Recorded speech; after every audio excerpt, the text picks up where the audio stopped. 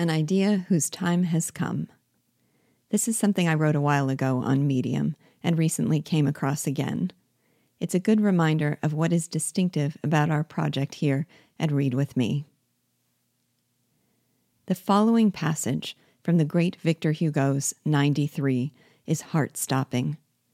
A library containing 3 sweetly sleeping children is slowly being enveloped in a fire, while from across a ravine, their desperate mother looks on, frantic and helpless. I've watched my students clutch their hearts as they read. During the mother's terrible supplications, other voices arose on the plateau and in the ravine. A ladder. We have no ladder. Water. We have no water. Up there, in the tower, on the 3rd floor, there's a door. It's made of iron. Break it open. That's impossible. And the mother redoubled her desperate appeals. Fire! Help! Hurry! My children! If you won't save them, kill me! The horrible fire! Take them out of it, or throw me into it! In the intervals between these clamors, the calm crackling of the flames could be heard. The Marquis put his hand in his pocket and touched the key to the iron door. Then, stooping under the vault through which he had escaped, he went back into the passage from which he had just emerged. Now, if this literary masterpiece somehow miraculously found its way into a modern American high school, the following, in my experience, is typical of how it would be analyzed. Please bear with me through this cold and merciless dissection. Looking at the excerpt out of context, we would spend a great deal of time identifying and discussing the various literary devices Hugo employed. The dialogue, the teacher might tell us, conforms to the technique known as stichomythia, short, alternating lines featuring repetition or antithesis.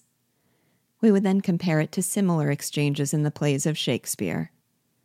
We would probably discuss Hugo's use of alliteration or repetition of sound.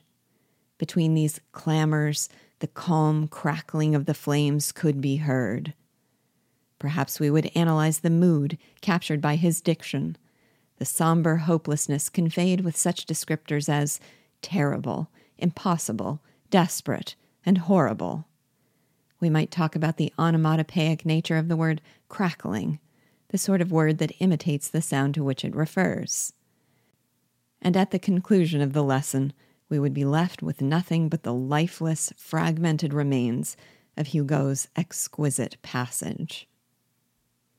If the teacher made an effort not just to dissect, but to connect, we would examine the novel for themes, or abstract concepts that happen to recur within the story. We might talk about a theme of conflagration, drawing out similarities and differences among various scenes involving fire, from the one featured in the passage above, to the burning ship at sea, to any metaphorical references Hugo might make to the blaze or ignition of battle. We might discuss a theme of doors or passages, from the royalists' impossible escape through the secret portal to the Marquis's decision to enter the vault, to the idea of the door as a symbol for a departure point from one's impassioned convictions. In essence, we would lump together the pieces of the carcass into mangled imitations of a whole.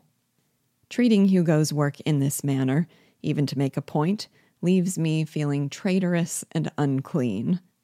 I will endeavor to purify myself with the following description of how I would teach this passage. First, I would have helped my students to observe and deeply admire the mother's devotion to her children.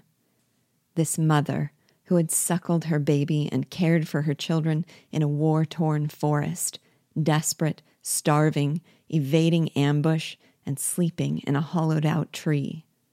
This mother, who survived gunshots to the breast and set out on a journey, barefoot and alone, to recover her kidnapped children. This mother, who is shown a rare and vitally needed act of kindness when a stranger offers her a piece of bread, and who then divides it in two for some urchin children who reminded her of her own. This mother, who arrives at the ravine overlooking the war-ravaged castle where her children are held captive, only to see it slowly enveloped by whirling, murderous flames. This mother who curses God when she sees within the castle's library 3 cradles holding her 3 sweetly sleeping children, and whose terrible desperation is captured in the only words possible for her to scream, "If you won't save them, kill me, the horrible fire. Take them out of it or throw me into it." We would have understood and been moved by the Marquis's ruthless loyalty to his cause and his willingness to devote everything to its realization. We would have watched him risk his life to stop a loose cannon that had been rolling over his ship's deck, cutting down everything in its path, and leaving behind a pile of bloody corpses and a vessel at risk of shipwreck. We would have seen him besieged in a castle with a band of 18 fanatic followers, and witnessed his steadfast determination to do battle with a vast enemy army rather than surrender. We would have seen this great general zealous enough to sentence to death a man who had saved his life, or to aim a bullet at the head of his own disloyal nephew, caught in a moment of conscience. We would have held our breaths as we waited to see whether he would flee to freedom from the besieged castle from which he had just escaped, or return to rescue the 3 innocent children who had been his hostages. And we would breathe again as he stooped to return into the passage from which he had emerged. In this manner, we would arrive at a clear understanding of Hugo's fundamental view of man's potential and of the moral message in this masterful work. We would see that the mother, the Marquis, the nephew, and others represent man's capacity for heroic dedication to their values.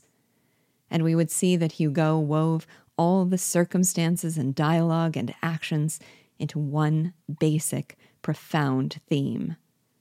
Above the revolutionary absolute, there is the human absolute. We would understand that for Hugo, revolution must come through liberation and not through violence and oppression. Subsequent to all my years of schooling, I discovered one teacher who taught literature by this method.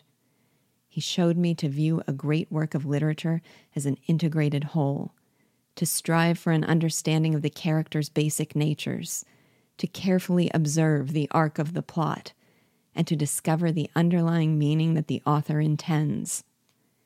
He showed me that the goal of this effort was to feel the character's plight, to be riveted by their actions, and to be moved, or at least stirred to thought, by the author's message.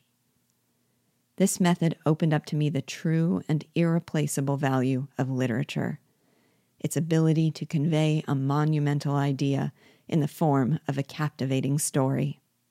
Hugo once said, "All the forces in the world are not so powerful as an idea whose time has come." The time has come to abandon the conventional approach to literature, which leaves it mangled and mutilated. The time has come to once again understand that literature is art, meant to edify and to inspire.